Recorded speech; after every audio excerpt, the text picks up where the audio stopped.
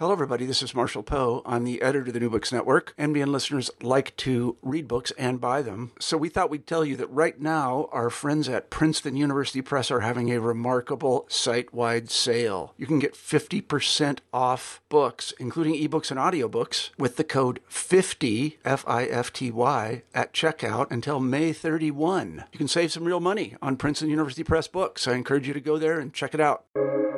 Welcome to the New Books Network. Hello, everybody, and welcome back to the New Books Network in Environmental Studies, a podcast channel on the New Books Network. I'm Aspen Brown, a host of the channel, currently an MA candidate at the University of Wyoming studying cultural history, focusing on environment, science, and knowledge.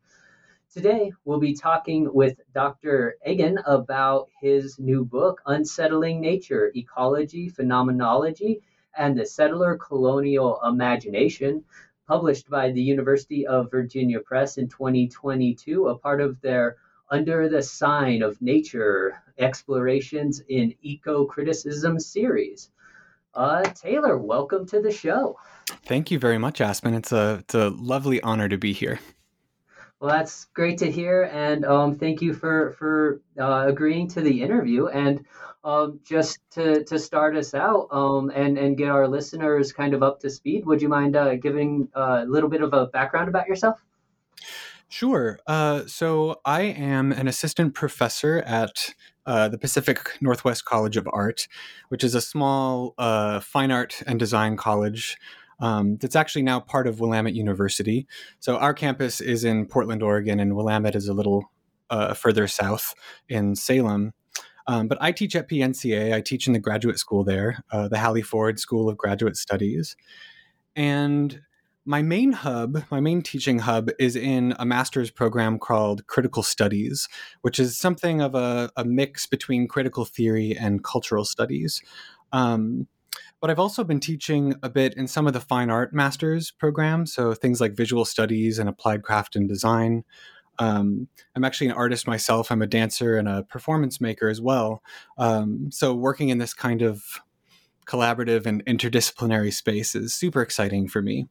So I really, really enjoy it there. But of course, my main training is actually as a literature scholar. I did my PhD in English at Princeton. And most of my work, actually all of my work to date has been on literature, mostly on 20th century Anglophone literature. But increasingly, I've kind of been working more and more on literature and translation. So yeah, that's a little bit about me. Wonderful. And that sets us up really well for talking about your book itself.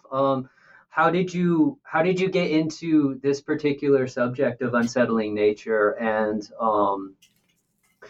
just do you want to give us a bit of background on that? Sure. Yeah. So it to me, it feels like it has a long prehistory in some ways. It very much started as a dissertation project. So yeah, as I said, when I was in grad school, well, I didn't say this, but in graduate school, my main sort of broad area of focus was 20th century Anglophone literature. And more specifically, I was working on post-colonial literature and post-colonial novels, and especially on the African novel. And that's kind of how I entered graduate school with those as my main focuses. But as I was in graduate school, I became increasingly interested in the environmental humanities. So I started grad school in 2010, and this was kind of a moment when environmental humanities was really kind of coming into its own. Of course, eco-criticism and environmental philosophy had been around for a long time, had been sort of developing and growing since at the least since the 1960s, late 1960s, early 1970s. So it had been around for a long time, but I kind of felt like in the 2000s and early 2010s, it was really gaining more visibility, gaining more legitimacy, more institutional support. And so there was just a lot of energy, a lot of burgeoning excitement in the environmental humanities. So this was the time when like new materialism was really big. The affective turn was happening. things like object-oriented ontology and speculative realism were becoming big as well. So yeah, it was a very exciting time, and I just kind of got caught up in it. So when it came time to devise a dissertation project, I was still interested in the post-colonial side of things, and so I really wanted to find a way to bring my post-colonial interests into line somehow with the new environmental and humanities interest. And so the project that I originally designed for the dissertation was organized around this concept of the environmental imaginary. And for me, that term, environmental imaginary, it designated this kind of multifocal matrix that you could use for understanding how a particular group or society sort of conceptualized not just what nature or the environment was, but also how that group conceptualized the nature of the relationship between humans and the environment. And this was very much an ideological formation. That's kind of what interested me.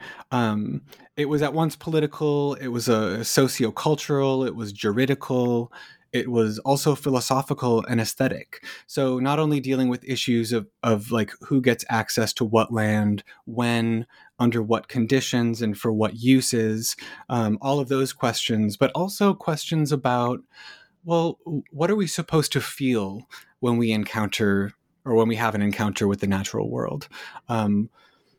In the Western environmental imaginary, we have all these aesthetic categories for talking about those experiences. Things like the beautiful and the picturesque and the sublime. All of those are kind of part of an affective inheritance that we have. But it's also very much about how landscapes are supposed to look. When we think about, for example, the word wilderness, many of us in the West to this day probably still imagine a landscape that's completely bereft of any kind of human habitation, even any kind of human mark like roads or power lines or things like that. It's not really possible. Those spaces don't really exist anymore, but nonetheless, those are often the kinds of things that we imagine.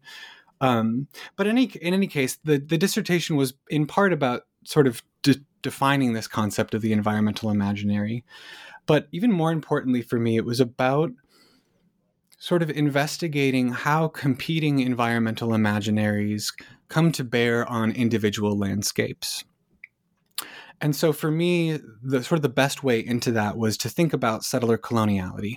And so the plan was, originally at least, to identify 2 or 3 different settler colonial sites and then do a kind of comparative reading of literary and other texts to do a kind of a comparative analysis of settler and indigenous environmental imaginaries.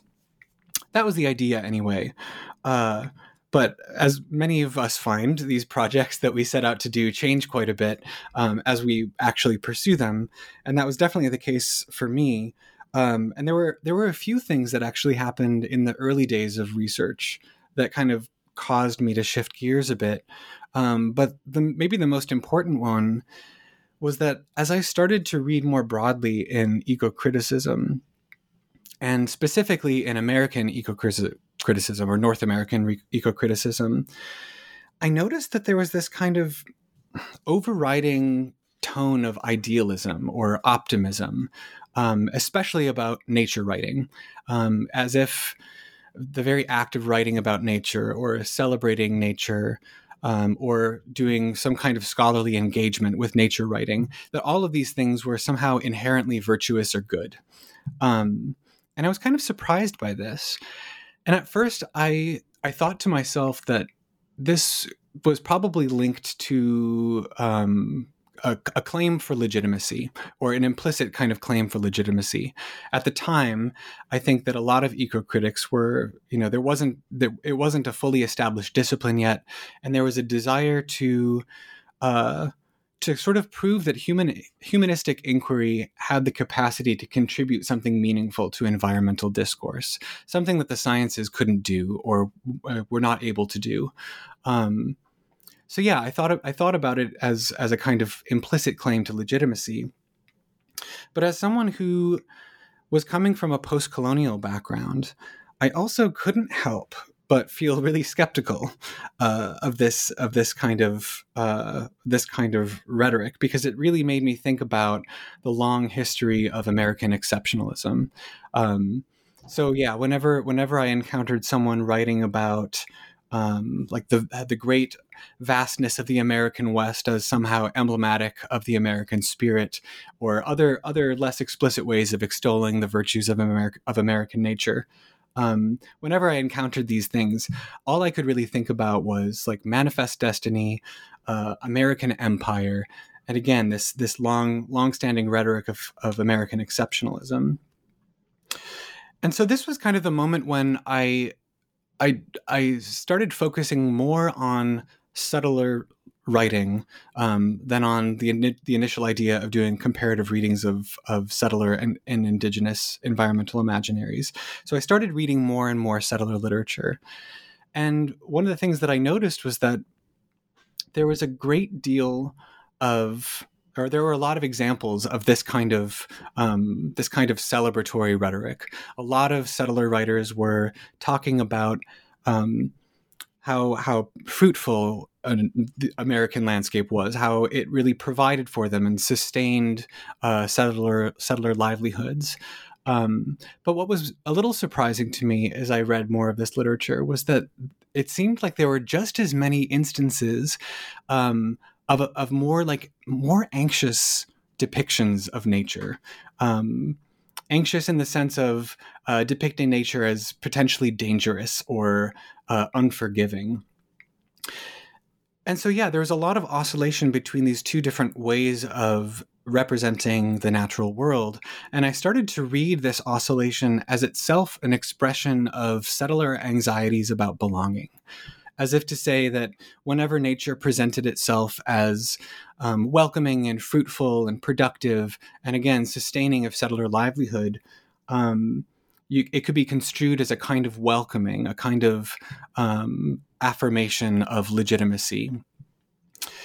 But on the other hand, anytime nature like reared its head and showed itself to be dangerous and amoral, whenever lightning struck and burned your barn down or burned your house down, or when hail came and destroyed your crop, when anything like this happened, it could be construed as just the opposite, as a challenge to legitimacy.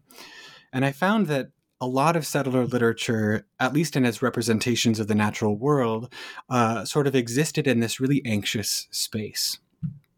And so that was what led me to the concept that would ultimately hold the dissertation together. And the dissertation was called The Ecological Uncanny. That was kind of the central concept.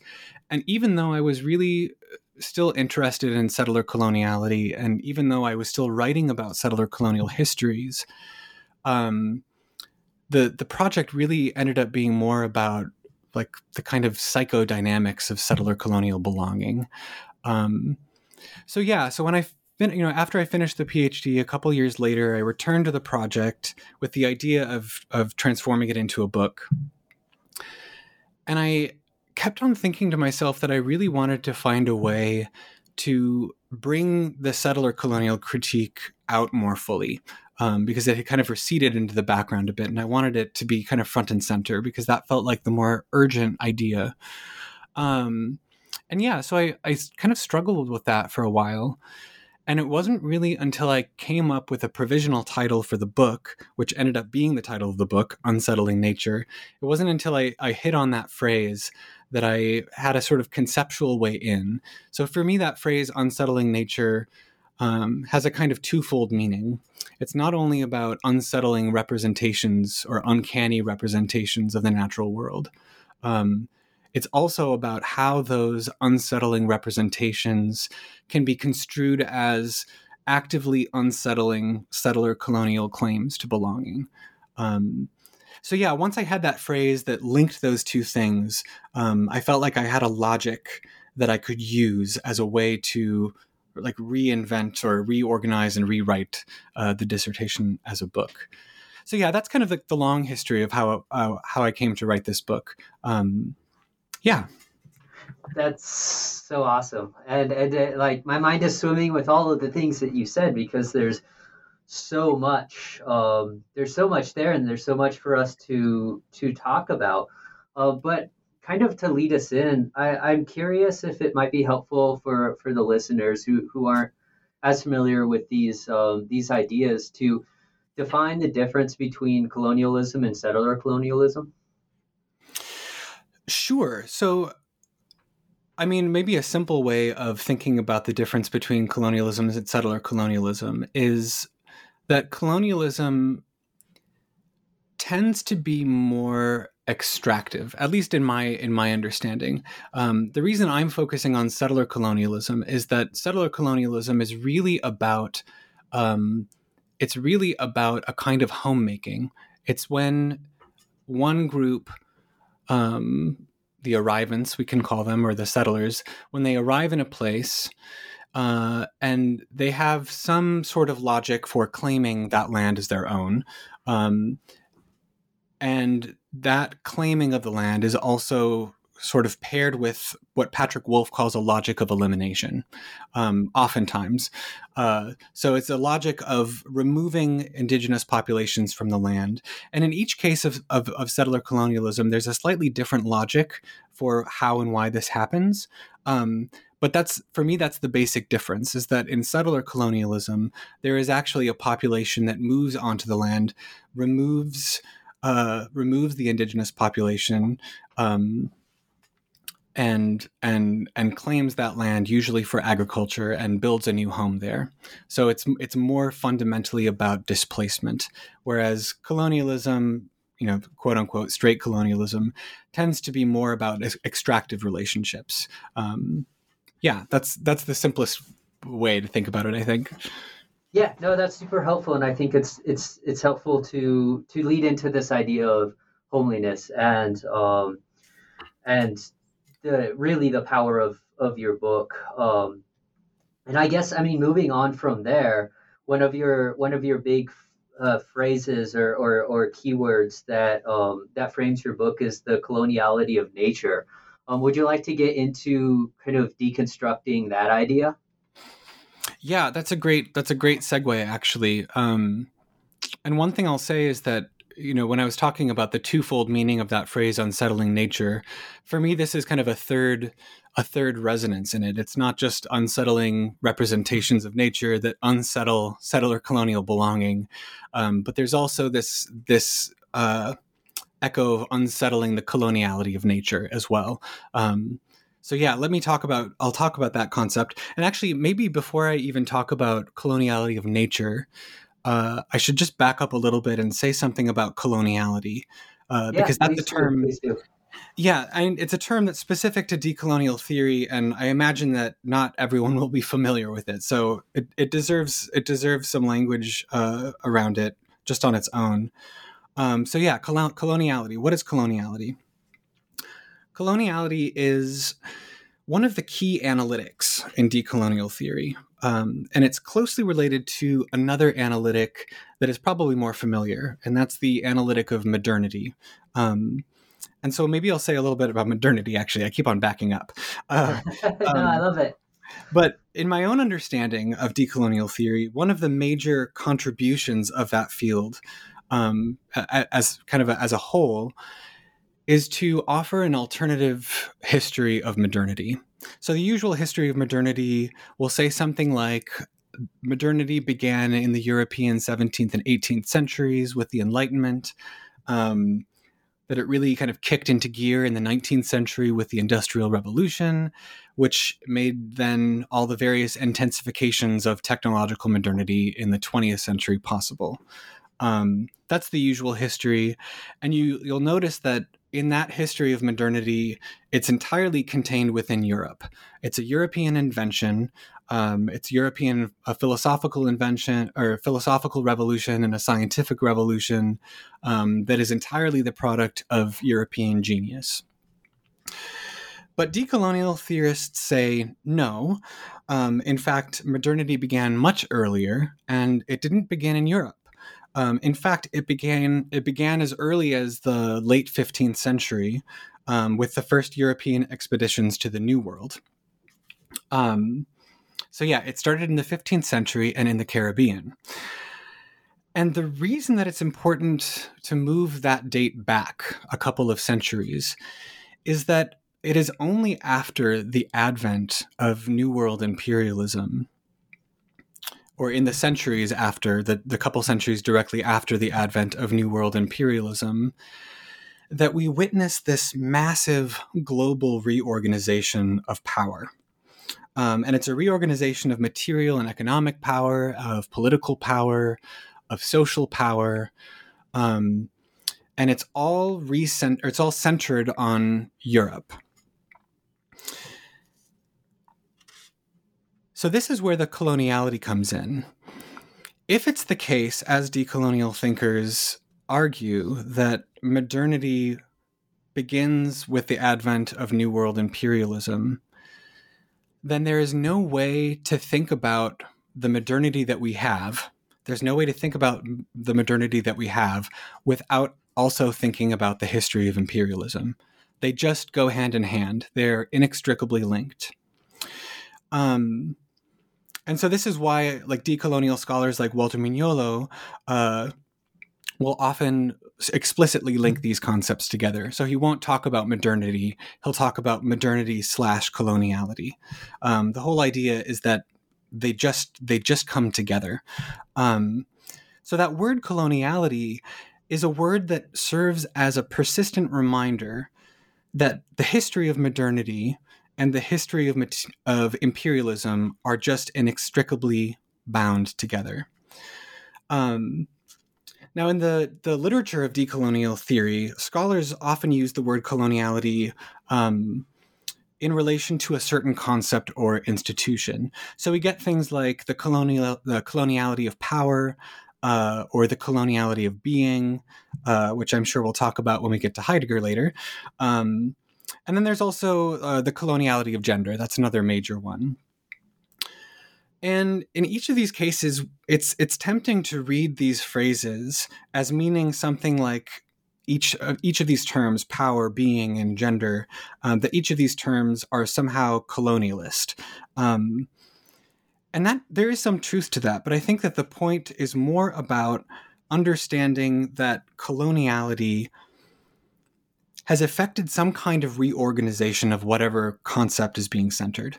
So just as an example, when Maria Lugones talks about the coloniality of gender, on my reading at least, the point is less that that term gender is coming out of the colonial matrix. Of course, it does come out of the colonial matrix. The word that we have for gender, an English word, but also that word in other European languages, comes out of the colonial matrix, and so do all of our associations and sort of political ideologies about gender. All of that does come out of the colonial matrix of power. But the point is, I think, more about how the colonial matrix of power, as it extends into new communities, it actively reconfigures what gender means in those communities. So it transforms what it means to talk about maleness or masculinity. It transforms what it means to talk about femaleness or femininity. It transforms how those concepts get mapped onto the world around us.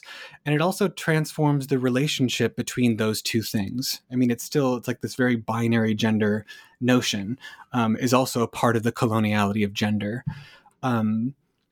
So yeah, there are new hierarchies established, new hierarchies of power. So any community that is living through or has lived through a kind of reorganization of gender relations is living under conditions of coloniality. So that's kind of how the term coloniality seems to function in a lot of decolonial thinking. Okay, so with that in mind, then what does it mean to talk about the coloniality of nature? I think the first thing I should say is that this is not a term of my own invention. This is a term that has popped up here and there in the decolonial literature. Usually people don't define it very formally or even clearly. I think, to my knowledge, the first example of this term was or at least in print anyway, was in an introduction to a special journal article or a special journal issue. It was an introduction by Walter Mignolo, and he was using it to refer to someone else's work.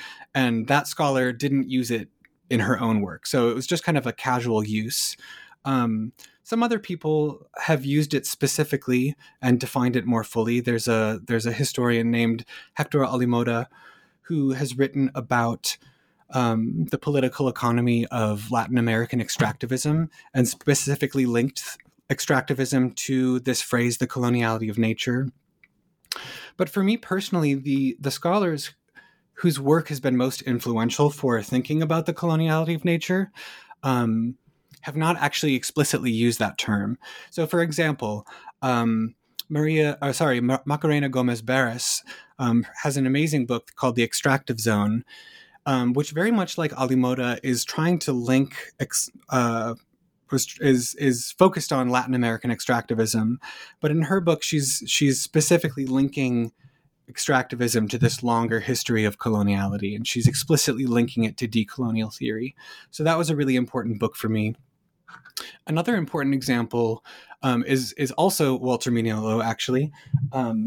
It's not his most recent book, but it's a book that he wrote in collaboration with Catherine Walsh called On Decoloniality. And in a section in the latter half of the book where he wrote, he talks about how the concept of quote unquote capital M man and the concept of nature, how these two things were sort of born together in the crucible of coloniality. And here he's drawing very heavily on the work of the great Sylvia Wynter. So Sylvia Wynter has this amazing, epically titled essay that I think many people are familiar with. It's called, the first part of it anyway, is called Unsettling the Coloniality of Being /Power/Truth/Freedom. It's totally epic and amazing.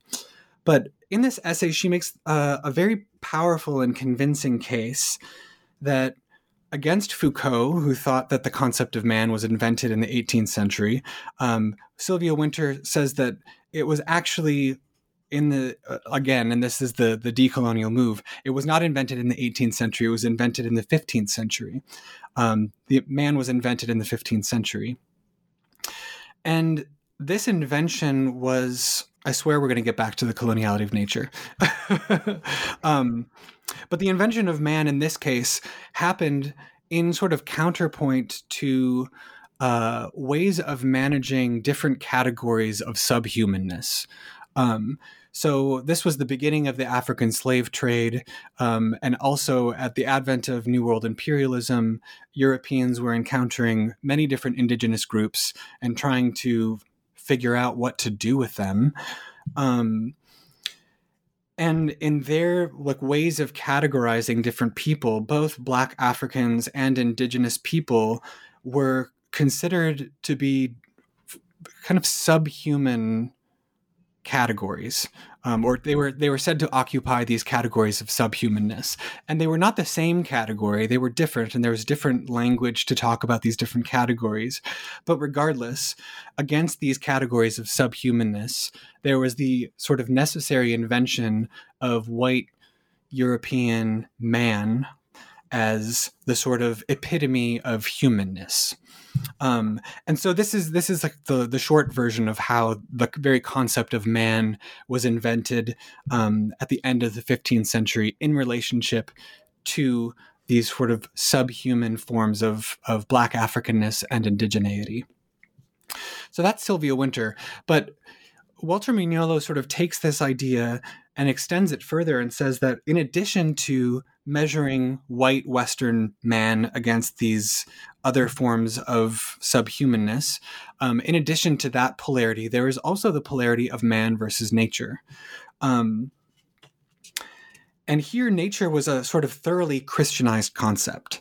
It was based in the theology that God had created nature for the solace and benefit of man, who could then claim possession of that land. And that land was in turn feminized under the gaze of the Adamic patriarch.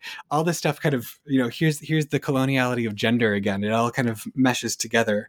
Um, but the point is that this sort of dynamic or dialectic between man and nature that was also sort of not exactly arising at that time, but was being formalized and strengthened. That this is sort of the basis for what we could call the coloniality of nature. And it describes how this whole strain of a kind of Christianized or theologized way of thinking about the natural world and man's quote unquote proper relation to it, of how this too is bound up with this long history of modernity and coloniality. So yeah, I hope that explains something about this concept, coloniality of nature. That certain ways of thinking about nature that we find even in American transcendentalist writing, that there's some really important and I think disturbing relations to this much longer history of modernity coloniality that decolonial thinkers have been pointing us toward. Yeah, that's amazing. And this idea of coloniality in terms of like reconfiguring really makes sense to me. When we're talking about the settler colonial agenda of coming in and understanding a place to make it their home or find a belonging. And so, I mean, one of your major points throughout the book is about the idea of like homeliness and what that means to this greater conversation. Would you Mm-hmm. like to speak a little bit about that, in terms of what it accomplishes within this greater narrative? Absolutely. Yeah, you're really lining things up for me, Aspen. This is great. And it really is the last big piece of the puzzle for this project. This question of homeliness and homemaking, homecoming, all these things. And so yeah, to kind of connect the dots between the coloniality of nature, and this question of home. I think maybe the best way to start talking about it might be to offer another kind of broad strokes history. So I've kind of given this reformation of the history of modernity in kind of broad strokes, and I can offer another one. I'm not a historian at all, and I'm sure that real historians will be annoyed with the broad strokes that I paint with. So please don't get angry with me. Don't at me, historians. But You have my blessing, if that means anything, from the lowly position of a master's student in a history department. well, that's very meaningful. I will take that. Thank you. But yeah, the thing I was thinking of was the history of national park creation in the United States. So I think most versions of this history tend to focus on the central debate between conservationism and preservationism, like which one is the most appropriate, which is the way that we should think about how to sort of cordon off and preserve or conserve the amazing American landscape. And a lot of these histories tend to focus on the key players, pretty much all of whom were wealthy white men.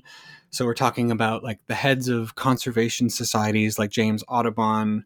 I also think about people like John Muir, this very famous mountaineer who is also kind of a politician and also kind of a prophet of sorts. So they talk a lot about John Muir.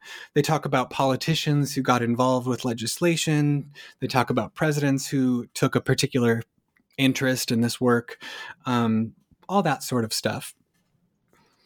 But beneath and beyond all this talk about conservation and preservation, I've always felt that one can detect in these debates kind of this underlying strain of romanticism about nature. And it's a romanticism that's kind of mixed up with this nostalgia, which I could only understand as a nostalgia for the frontier, or nostalgia for this frontier that at the time had only recently closed. And then, of course, this nostalgia echoes with the strains of manifest destiny as well. So quickly we're getting into abstract territory. But, I try to imagine men like John Muir, who first came, when they first came upon the places that we now call Yellowstone or Zion, or even better, Yosemite. These are truly, truly astonishing places. They're totally awe-inspiring. And for many of these men, these places that would later become national parks seemed like wholly spiritualized. They were spiritualized, landscaped, and spirited with the divine presence. And many of them explicitly referred to these places as kind of manifestations of paradise on earth. So this kind of Christian paradigm of paradise regained. And once you had that kind of language, so once you had this language of the restoration of the earthly paradise, you had this very powerful justification for taking possession of these landscapes. Because even if you could say something like in the indigenous communities that either lived in these places or made use of them, that they had some kind of claim of natural right. And I don't think at the time there was anyone really advocating for this. But even if they were, it still wouldn't have been enough, because the one thing that indigenous peoples of North America were not is Christian. And because they weren't Christian, they couldn't be understood to be the true inheritors of the divine paradise. And for this reason, it had to be transferred into the hands of the sons of God. And so with this kind of history, I'm really not trying to suggest that this argument was ever made super explicitly, or that this was cited as the primary reason politically for establishing national parks. I'm just trying to say that there's this kind of ideological history that runs parallel to the history of conservation.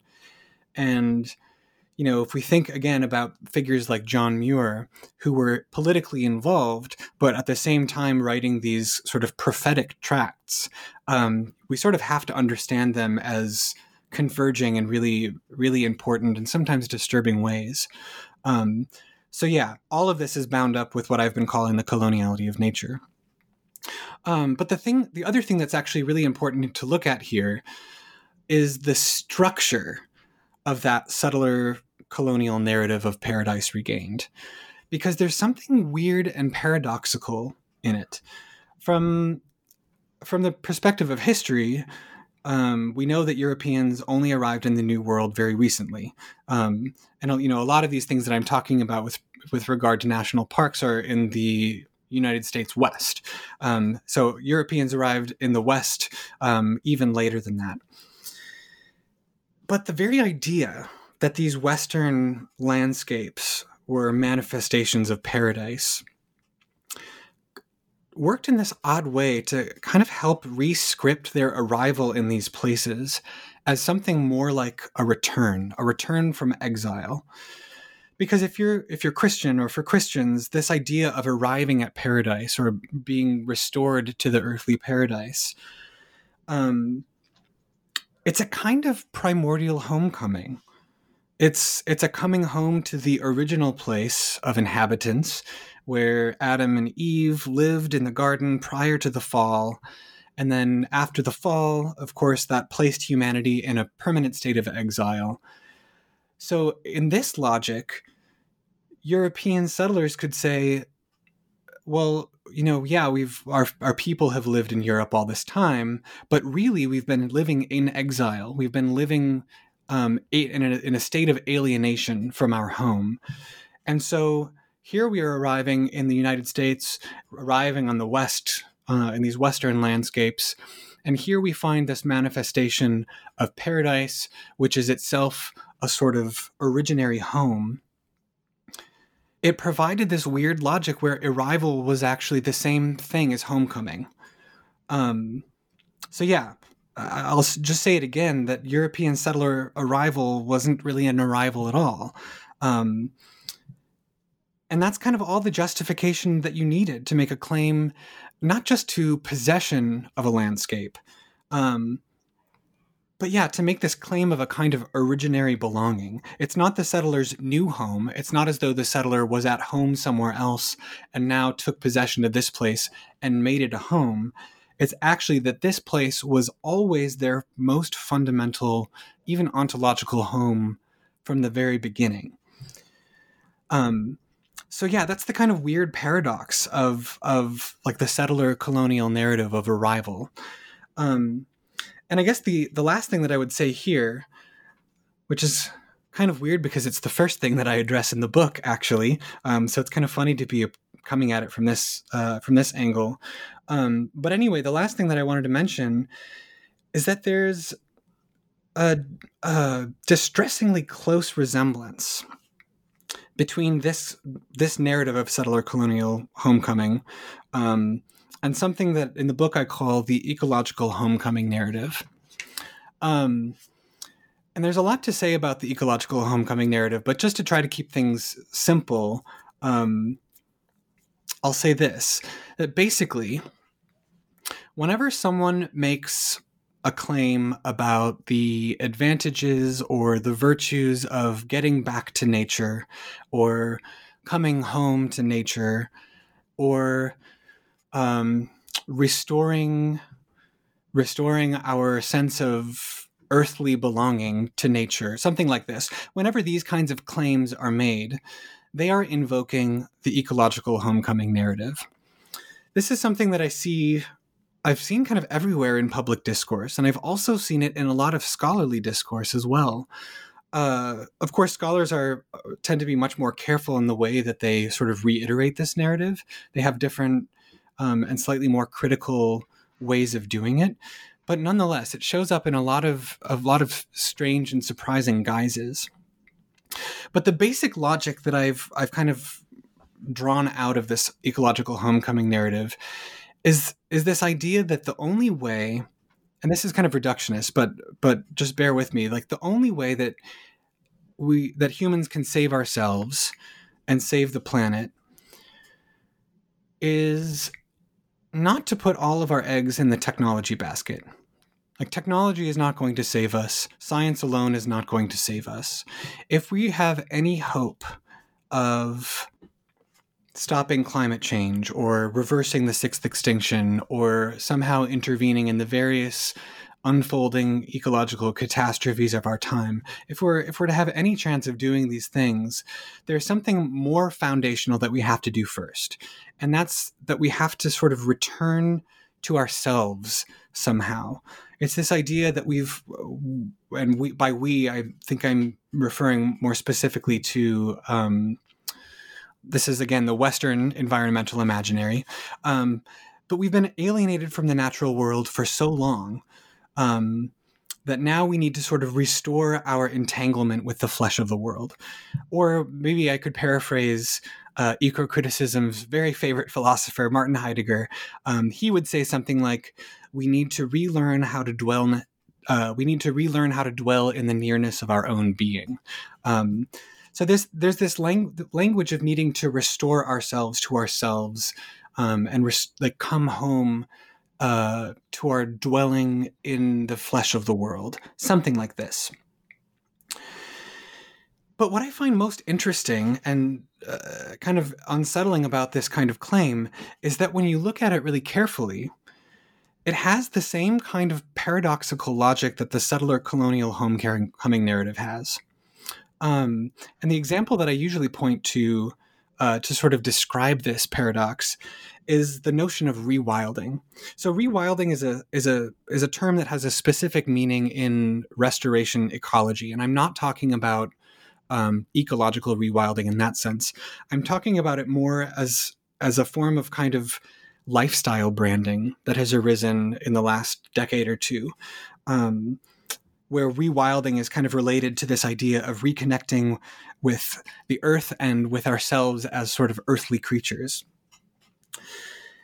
And the whole rewilding brand is kind of built around this idea of getting back to, not just getting back to nature, but getting back to the nature that, in fact, we've never actually left.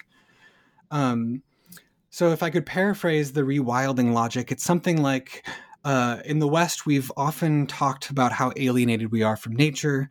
And we've talked about it so often that we've come to believe it. We've come to believe that we've actually been able to sort of remove ourselves from the flesh of the world, and sort of exist separately from it. But in fact, we've always been materially enmeshed in this world. And what we need to do is realize the fact of this continuous material enmeshment. Because if we realize it, then we can finally come back to this place that we never left. And that's the sort of circular or even paradoxical logic that's kind of operational in rewilding as a sort of lifestyle brand. We need to come back to this place that we never left.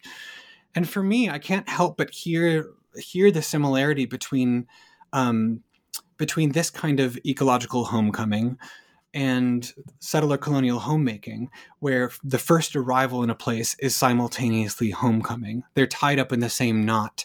It's kind of like the Ouroboros, or the snake that's eating its own tail. And for me, I guess the last thing I wanted to say about this is that it's not just that these kinds of narratives have a similar structural logic. It's not just that there's some sort of isomorphism that makes them similar. I think what's really interesting is the fact that because they are so similar and because they are isomorphic, they map onto each other in sometimes almost invisible ways, such that I would actually make the claim that whenever, like in the United States, for instance, whenever a settler makes the claim for needing to get back to nature, or desire to get back to nature, or come home to nature, that in that very phrasing, even if they're not conscious of it, there's this subtle tie to a settler colonial logic of belonging that is simultaneously being voiced in that desire to return. It's almost indistinguishable, but more and more I just hear I hear in those phrases, get back to nature, a sort of reiteration or re-upping of a claim to settler belonging. So that's my way of sort of tying all these ideas together: the coloniality of nature, this notion of nature as a primordial home, kind of come together both in the settler colonial history, but also in this very common way of talking about getting back to nature. Yeah, I'll stop there. No, thank you. There's so much. And it's super validating in terms of a lot of my research is focused on these ideologies within the American West, and hearing that these logics are kind of structured in this way is really, really interesting. And then the fact that you can go back and find a historical genealogy before the Enlightenment that informs the Enlightenment is something that I have also been grappling with, and it's just really validating to hear these kind of ruptures in the traditional narrative. And one other thing that I think goes into all of this discourse that you've been talking about is it kind of kicks off in your book with this really beautiful telling of when you moved into a house in Portland, you realized one of your Oregon white oaks was dying, and the cause of it was English ivy, and that picture of violence created this imagery for you that goes into what you were talking about with Heidegger and the primordial dwelling in the world, and how it's a gathered landscape that enables an ecological thinking that departs on a violent act, excluding the wretched of the earth in terms of like Phenon, excluding a wretched of the earth, a home in the world, and reducing it to the mere background of of environmental materialism. And I don't know, like is building in violence in that way is really profound. And did I get that right? I think so. Yeah, that was actually a brilliant summary of that that whole thing. And I think you were really describing well the notion of the coloniality of being. Um, and maybe we can talk about Heidegger more or not, but just to mark that, I think that what you're describing really beautifully is what a lot of decolonial thinkers, as well as some thinkers in Black studies as well, their critique of Heidegger, based on this notion of the coloniality of being. Wonderful. And I mean, and going off of that as well, another part of your book, I think we'll leave Heidegger, where we'll put a pin in Heidegger and let the readers, Most or excellent. let our listeners get the book so they can read more about it, because it's such an interesting chapter. But just kind of bringing it out even farther, one key that I really found interesting was in your first excursus, and it was had to do with ecological realism, and then your use of affect as ecological realism, and you define affect in such an interesting, nuanced way, where it's the key to understanding ecological realism in the and affect, taking a nod from Jameson, I think, is in opposition to feelings, and it which feelings possess language while affects evade language, and then this affect creates a doubling of perception, um, that creates a literal invisible that imperceptibly creates this imagination. I think I think that's what you're saying here, and I'm just really interested in this idea of how we can understand the coloniality of nature within this ecological realism, with its affective view along with the imagination projected as well. Mm-hmm. If that's a question. I think I can turn it into a question. That would be wonderful. Sorry. No, it's great. The observations are often a more useful point of departure anyway. But yeah, I mean, maybe I'd preface my response just by saying a little bit about the structure of the book as a whole, just so that listeners Perfect. At least have a sense of where we're going. So yeah, that would be a really good call.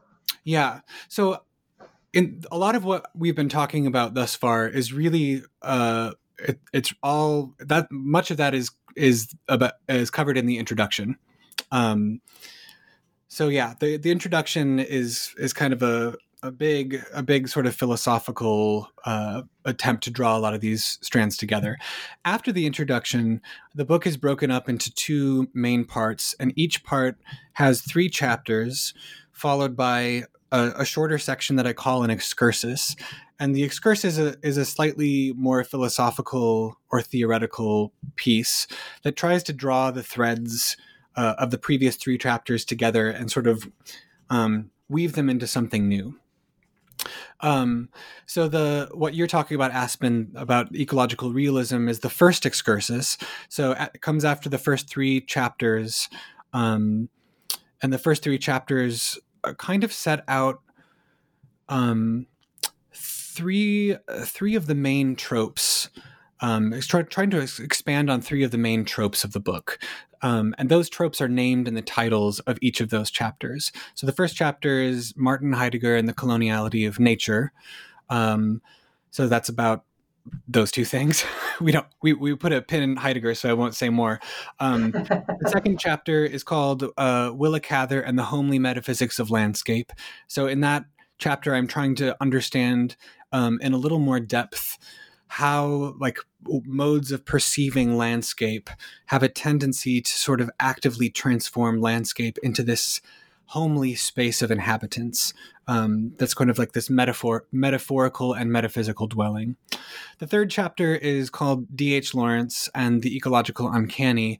And this is where I start talking a little bit more about unsettling representations of nature and how this might relate to the unsettling of settler coloniality, the unsettling of the coloniality of nature.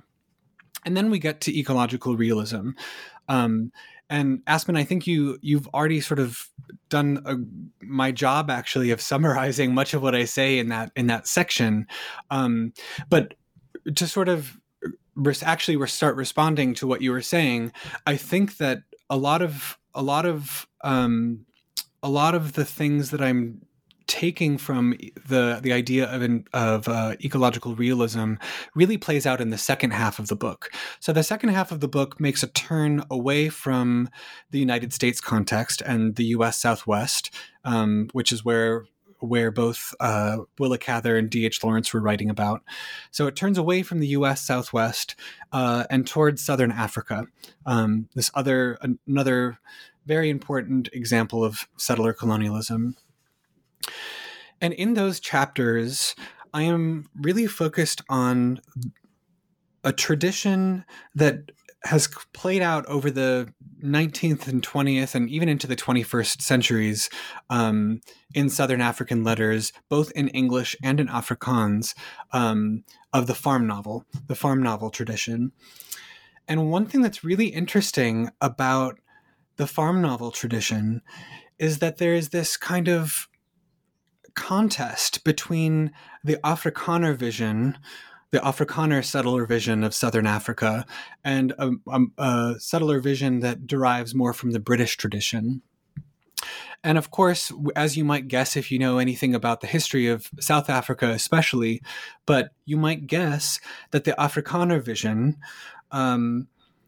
is very closely tied to what eventually became apartheid. So it's highly racialized, and it is actually much closer to what we found or what we would see in the later 20th century with the Nazi politics of Bloed en Boden, like that policy of the Heimat, which we don't need to go into right now. So that's the Afrikaner tradition of the farm novel. But there's this other tradition of the farm novel that starts with Olive Schreiner's really miraculous work, The Story of an African Farm, which she published in the late 19th century. And then I also worked through a couple of additional books, Doris Lessing's The Grass is Singing, as well as J.M. Coetzee's In the Heart of the Country. And one of the things that I'm kind of plotting out in this like long 20th century kind of tradition of the farm novel is how what I was talking about earlier, that sort of oscillation between idyllic and dystopian kind of representations of nature in settler literature, how this plays out in the figure of the Southern African farm, which is kind of like the primal scene of white European being and belonging in Southern Africa. Like the farm is the place where white South Africans sort of imagine, the sort of, like I said, a kind of primal scene of their belonging. It's a kind of self-enclosed world that they control, and et cetera, et cetera. But I wanted to come back to this point that you were making about affect. And the question of affect and how affect is related to this kind of doubling that creates kind of these uncanny or unsettling depictions. And this is the affect of this sort of anxiety, this pervading anxiety about belonging. And over the course of the 20th century, each of these farm novels that I talk about move toward a kind of progressively apocalyptic vision of nature in revolt. And in post-colonial readings, you'll typically find a sort of allegorical reading where the revolt of nature is understood to be symptomatic of a sign of Black African revolt, or something like this. That nature revolting against the white South African is actually a sign of the coming restoration of Black lands to African hands. That kind of narrative. And it's a very powerful reading, and it's been very influential. But in this book, I'm trying to offer a slightly different reading of this. One that doesn't that doesn't read these. How do I say it? It doesn't proceed with the assumption that these are necessarily allegorical, but that, again, in kind of keeping with the psychodynamics of settler belonging, when these settler characters have these sort of anxious, sometimes apocalyptic visions of nature revolting, that there's this weird way in which it is actually directly their, I don't know how to say this, is that it's their material relationship to the world around them that is contributing to their descent into madness, which then they attribute, and not necessarily the text. The text doesn't make it into an allegory. The character attributes it fallaciously, I guess, to another character. So the example that I would give is Doris Lessing. In her book, The Grass is Singing, the main character, Mary Turner, is a woman who married young. She married a farmer and ended up living on this farm. And she had all these ideas about how wonderful it was going to be. Of course, when she actually got there, she realized that all of her romantic ideas about being closer to nature weren't going to work out. She was actually far too close to nature. And she just starts to lose her sense of self. And one of the main tropes in this book is the crying of the cicadas. Like, throughout the book, Mary sits on her farm and she hears these cicadas crying out. And she like really has this negative association with this sound, and this sound kind of starts to drive her to madness. But simultaneously, like, there's this weird way in which she, in her own mind, builds this allegorical connection between the creaking of the cicadas and a particular servant of hers named Moses. He's essentially a slave on her farm, who she has this kind of violent sexual dynamic with. And again, it's entirely on her side. But in her mind, all of these things kind of get mapped onto one another.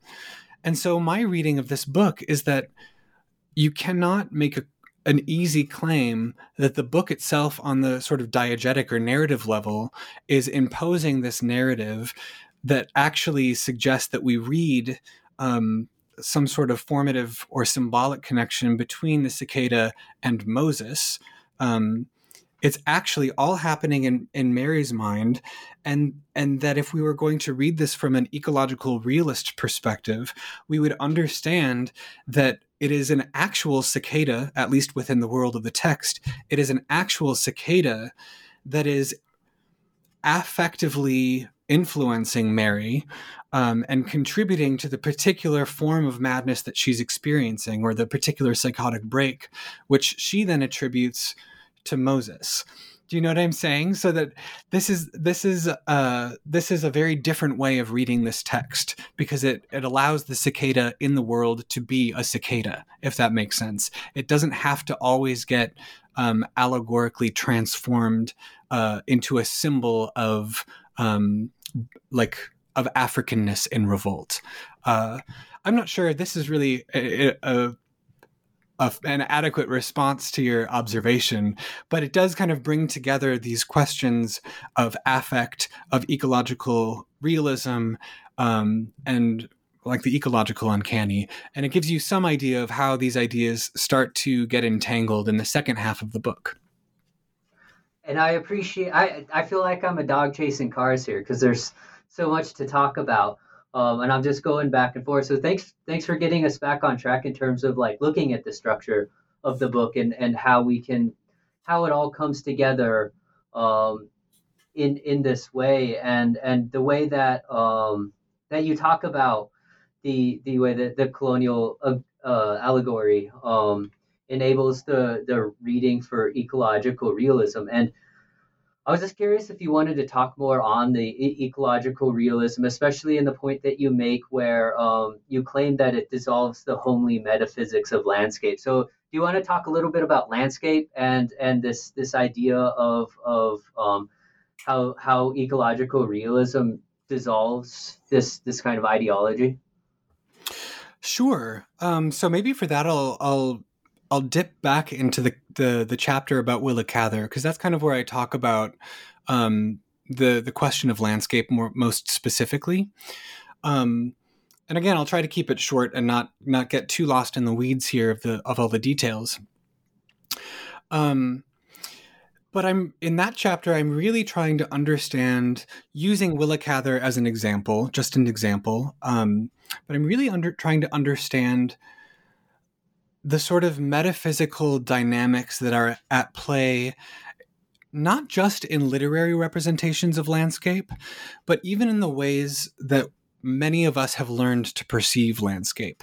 I don't know about you, but I feel like I've had some sort of implicit training just growing up, seeing landscape paintings, for example. There's a particular aesthetic to it. There's a particular way of framing it. There's a particular way of sort of bringing it into the home as a piece of art. And Willa Cather is doing this in a sort of narratological way, especially in her book, The Professor's House. But what's interesting to me is all of these sort of narrative and perceptual strategies of transforming landscape into a sort of homely space. And here I really love, there's a phrase from he's a British-born historian of Southern Africa, especially of Rhodesia. His name is Terence Ranger. And when he talks about the British settlement of the Matopos Hills in Rhodesia, he talks about how it actually took some time for those settlers to sort of imaginatively reconfigure the landscape so that it felt like home, so that it had this sort of affective resonance of home. And he has this beautiful phrase. He talks about how they had to turn it into their own particular beloved place. And so I really like this idea that landscape, like as a topos, as a literary and perceptual topos, if you can say perceptual topos, I'm not sure. But that landscape is actually a matter, like it is very closely bound up with this idea of making one's own particular place in the world. To become familiar with the landscape is also to become at home in that place. And so what I'm investigating in the chapter on Willa Cather and the homely metaphysics of landscape is precisely that sort of metaphysical transformation. And in that chapter and in this project more generally, this landscape metaphysics is playing out in settler colonial spaces. And so there has to be this metaphysical transformation has to do the double duty of sort of imagining histories or the current and future presence of indigenous populations. It has to sort of imagine it out of the picture. Does that make sense? Yeah, no, that totally makes sense. And remind me what the second aspect of that question was about. It wasn't just about about landscape. It was also about something else. I don't even remember, but I would say right now the second question I would have, or kind of the follow-up question I would have, is maybe talk about how the uncanny plays into this. Particularly, like it seemed like the role of haunting continuously emerged throughout the book. Would that be a proper connection to make here? Yes, that's perfect. And actually, that reminds me that what you had asked about earlier was about how like ecological realism or ecological uncanny kind of dissolves the metaphysics of landscape. So that's perfect, actually. Okay, great. And this is where I go in the chapter after Cather when I talk about D.H. Lawrence. This is exactly the subject of that chapter. So D.H. Lawrence was an early 20th century British writer. And he, in the 1920s, he spent a good deal of time in the U.S. Southwest, specifically in New Mexico. And it was this kind of strange, like biographically, it was this kind of unique period in his life because it was the only place he ever ended up owning property in his life, and it was the only place where he could properly be said to have had a home, at least outside of England. And so there's this idea that D.H. Lawrence felt most at home in the U.S. Southwest. But if you read he wrote many different things while he was there, or after he left the Southwest, he still continued to write some things about the Southwest.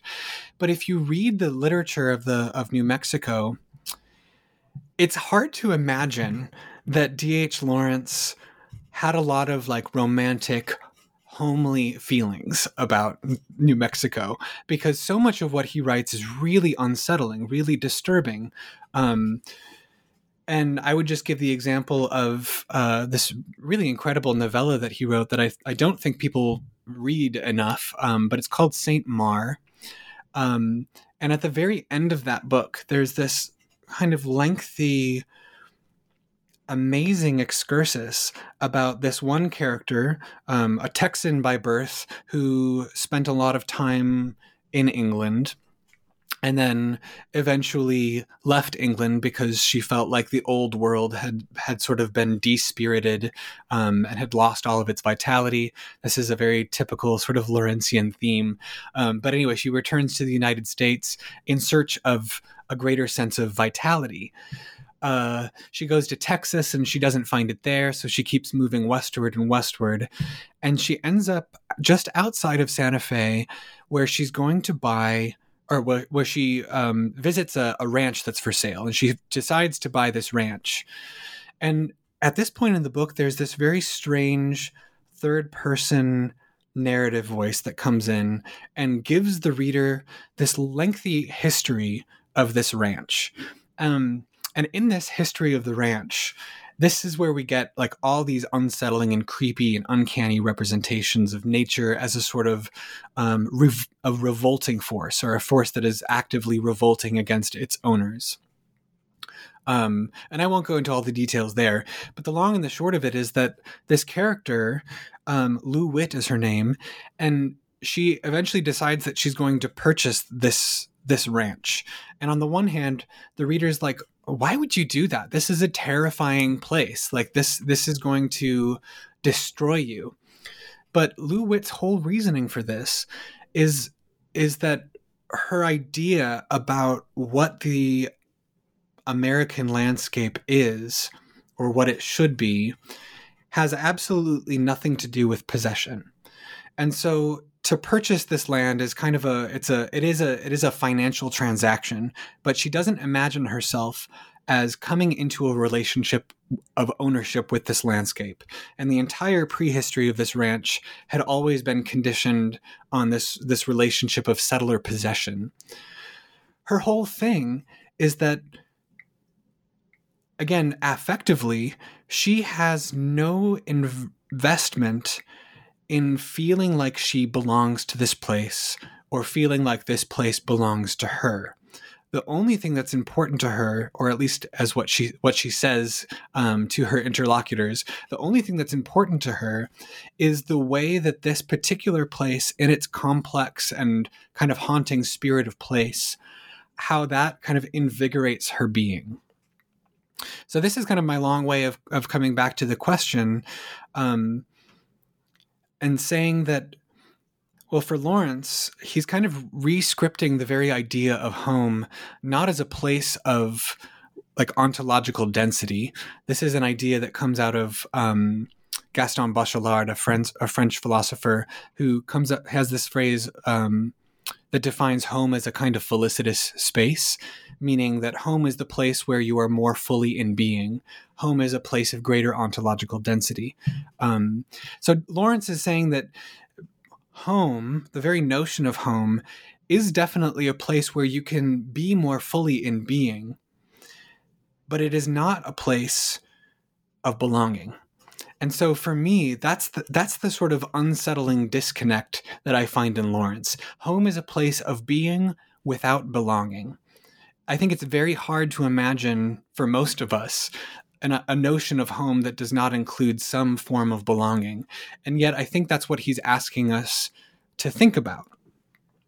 And for me, because it's so literally and figuratively unsettling to imagine home as a place of being without belonging, and to really attend to the ecological realities that are disturbing, potentially disturbing or amoral or unforgiving, or that pose a threat to your livelihood, to really attend to those ecological realities is the same thing, or is bound up in what you were describing earlier as the sort of dissolution of the homely metaphysics of landscape.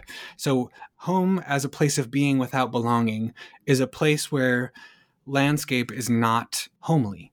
It is not metaphysically understood to be a dwelling or a primordial dwelling, if that makes sense. Yeah, that makes a lot of sense. And I want to jump to maybe excursus 2 at this point. And this is where you introduce your idea of exophenomenology compared with ecophenomenology. And is that essentially what you're saying in terms of um, recognizing this beingness and not belonging with your idea of exophenomenology? Yeah, that's a good way of putting it.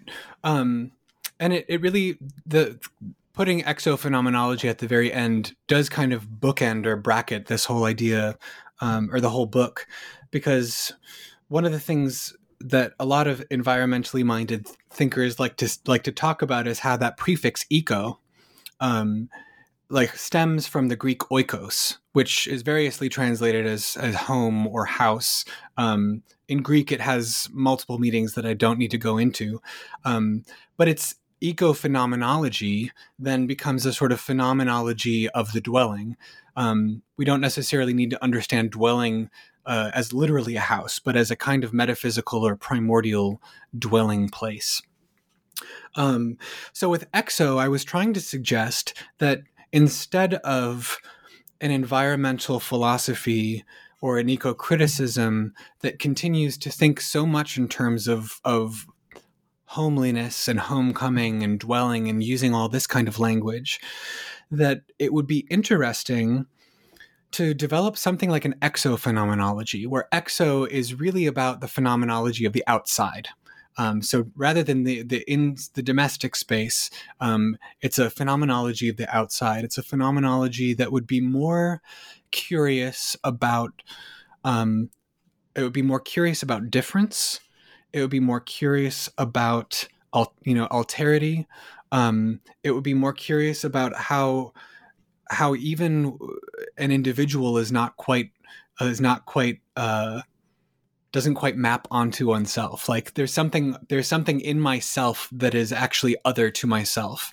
Now this has important predecessors and people like Sartre who have already kind of written about the sort of the alterity of the self and stuff like that.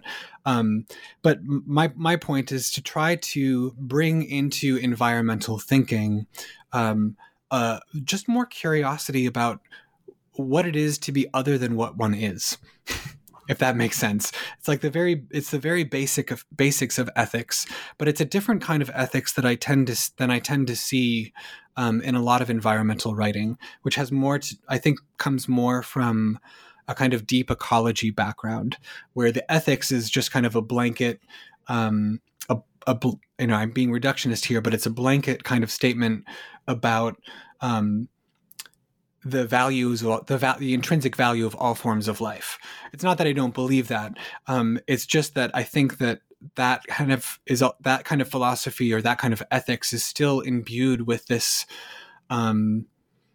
with just not enough criticality, not enough recognition of difference. It turns everything into the same simply by virtue of saying that everything is equally valid or something like that. And it is equally valid. I'm not saying that. I'm just saying that it's an ethics that would, kind of like Emmanuel Levinas, that would force us to spend more time reckoning with that which is fundamentally or radically different from us, and not turn it into something that feels cozier or feels like it could belong in our home, if that makes sense. Yeah, totally. And it makes a whole lot of sense, and it feels like this is kind of also you're getting back to you're trying to deconstruct the eco-crit kind of materialism of the primordial landscape to something different and something that is more is more on each individual rather than the exterior landscape. Is that would that be along the right line of thinking? I think so. Yeah. Yeah. Okay. Okay, perfect, perfect. Well, this is this has been so fantastic, and I have so many more questions. I have one last question before we get to our final traditional question, and it's more of a logistical question about the book that I always like to get at is you have so many wonderful, especially like literary examples and case studies that you get into, and obviously you're a lit scholar, so that makes a lot of sense. But how did you decide on what sources you were actually going to use in the end? That's a great question. And I think that the answer is maybe slightly, I don't know, I don't want to say disappointing, but it really was, in a lot of cases, it was really, it was just kind of happenstance. So when a lot of these ideas were sort of, I mean, they've been building for me in a lot of ways since before graduate school. But I remember that when I was in my coursework, there was a class where we read Willa Cather's book, The Professor's House. It was a course called something like Exilic Time. And so we were thinking a lot about the question of exile. And that book really spoke to me. And so when it came to the decision that I made later about focusing on settler literature, and at the time I was thinking a lot about landscape, Willa Cather was the perfect example. Something similar happened with D.H. Lawrence in that same class. We didn't read any D.H. Lawrence. I don't think that a lot of people read Lawrence anymore in school, but I remember my professor was talking about the ending of the rainbow, one of his major works, and she said something about like the apocalypse of nature, and that kind of got my mind going. And so I started reading more D.H. Lawrence, and thought I might write about one of those books, but then I discovered Saint Maar and realized that it was happening not exactly in the same place as Willa Cather's work was, but that they would make for a really interesting dialogue in terms of their different positionalities with vis-a-vis settler colonialism and how they were thinking about nature. I think maybe the weirdest one, the outlier, is the Heidegger. And readers might be surprised to find that the first chapter is about Heidegger. Well, this is one of those things that happened early in the dissertation research that I didn't mention, but also helped reorient me. And I just so happened to sit in on a seminar in the comparative literature department taught by a woman named Claudia Brodsky, who she's a scholar of German literature and German philosophy. And I think that seminar was called something like Dialectic Indifference. So yeah, we read a lot of Germans. And the German that we read probably the most was Heidegger. We actually spent a lot of that class moving very slowly and very carefully through Heidegger, passing back and forth with the German. It was all very exciting. But I had never read Heidegger before that. And I was kind of instantly like, I wouldn't say that I fell in love with Heidegger. That's not the idiom I would use, but I was definitely transfixed. I was transfixed by his writing. And at first I didn't really understand why or how he would be valuable to my work. But as I started reading more in environmental philosophy, I quickly realized that Heidegger was maybe more than anyone else, like the favorite philosopher. He has, especially in his later essays, he has a lot of earthly language, talking about like the poetics of the earth and the poetics of dwelling on the earth. He wrote a lot about the German poet Hölderlin, who was also very interested in questions of home and homecoming and homemaking. So yeah, I didn't realize at first how important he would be, and then I sort of fell into a Heidegger hole, and he just kept on becoming more and more important. Um, and then I encountered his work again in my research into decolonial studies, and there's a great writer, Nelson Maldonado Torres, who I believe is originally from Puerto Rico, who's written a couple of really astounding essays on Heidegger, sort of breaking down the ways in which his work is expressive of the coloniality of being. So yeah, somehow Heidegger slowly made his way in, but he's the, I guess, the biggest outlier here. And then when it came to doing the Southern African materials, I knew that having studied African literature for so long, I knew that I would need to have a significant chunk that was dealing with some part of the continent. And it just so happened that, again, on my off time, if there's any off time in graduate school, but in my off time, I had been reading some of these farm novels, and they were all just so extraordinary and all in their different ways. I mean, Olive Schreiner's book, The Story of an African Farm, is this strange amalgam of Victorian ideas and modernist refusals of Victorian ideas. It's a very fragmented and fascinating text. Doris Lessing's book is also great. Coetzee's book, In the Heart of the Country, is just kind of mind-bogglingly amazing. And then there are all sorts of other farm novels that I didn't even get to write about, including a recent one by an Afrikaner writer, Marlene van Niekerk. This is a book that deserves to be read more.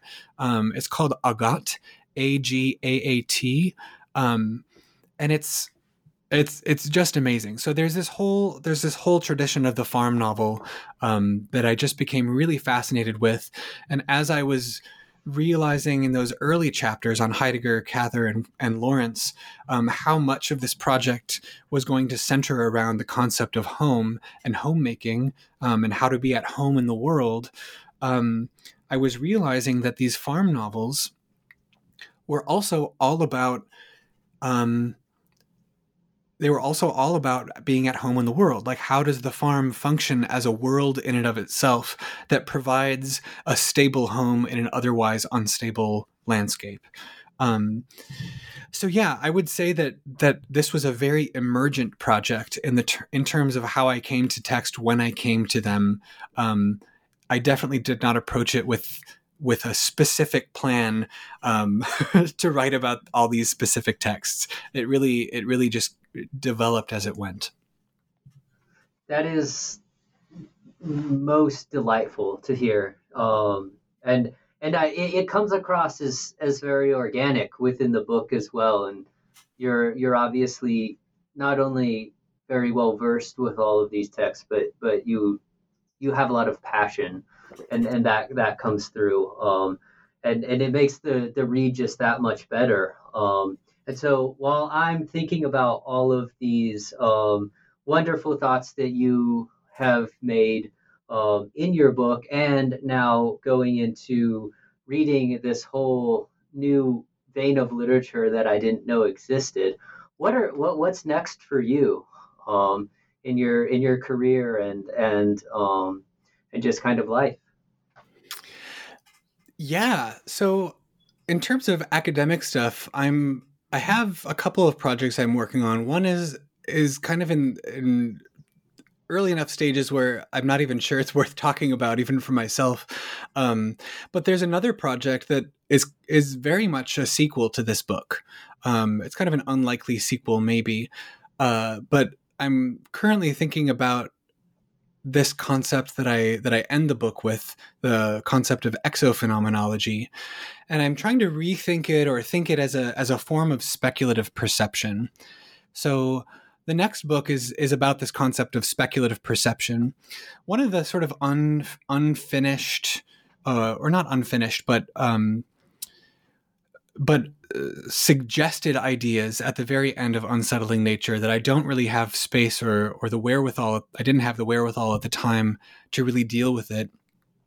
was this question about alterity that I was talking about earlier, and thinking about like what kinds of practices do we have available to us to develop new ways of perceiving the world.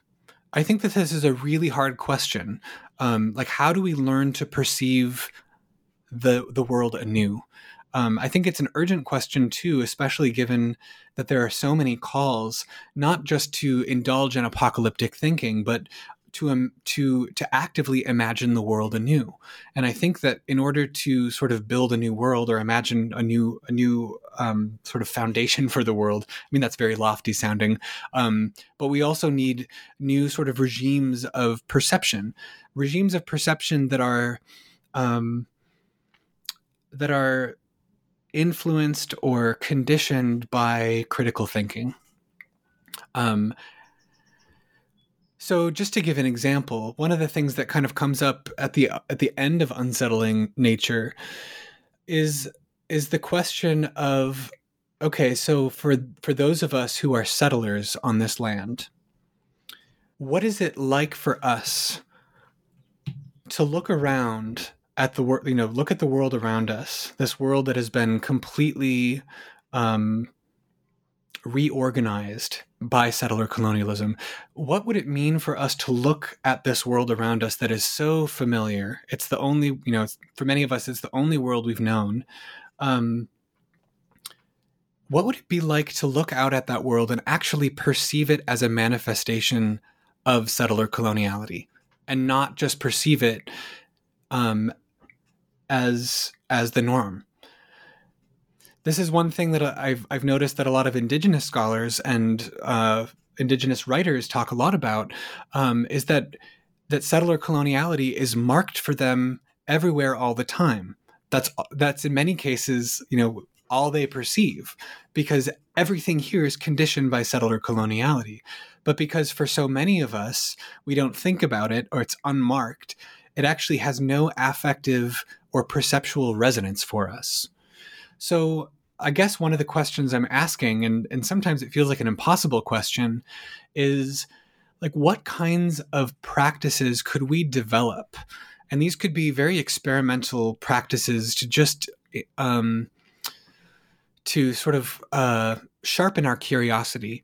But what kind of practices can we invent for ourselves so that we can learn to perceive the settler coloniality of the world around us? That's the kind of question that I'm thinking about in this next book. And honestly, sometimes it does feel impossible. But I think it's worthwhile because we do need new ways of perceiving that take into account every aspect of difference, I think. Every aspect of our positionality in the world, race, gender, sexuality, class, like all of these things can become part of our sensorium, or be more fully inform our sensorium. So yeah, speculative perception, the critical sensorium, these are the kinds of ideas that I'm playing with. And being a scholar of literature, some of that experimentation will happen through literary texts and engagements with poetics. As a dancer and someone with a somatic practice, some of it will come through movement, and guided movement. And as someone who has been working at an art college for some time now, some of that will also come through engagements with visual art, which is also, all these things help us to perceive the world and to perceive it anew. So I'm hopeful that I can find a way of talking about all of this. That will be fruitful. So yeah, that's the project that I'm most invested in now. Yeah. Well, that sounds wonderful and challenging and all of the things. But I'm excited to see what it looks like when it comes out, and hopefully we can have you back on when it does eventually get published. So and on that note, Taylor, thank you so much for coming and agreeing to be interviewed today. This was such a delight. Oh, it was such a delight for me as well, Aspen. Thank you very much for taking the time. It's really a great pleasure and honor. Well, thank you, and I hope you have a wonderful day. You too. Thank you.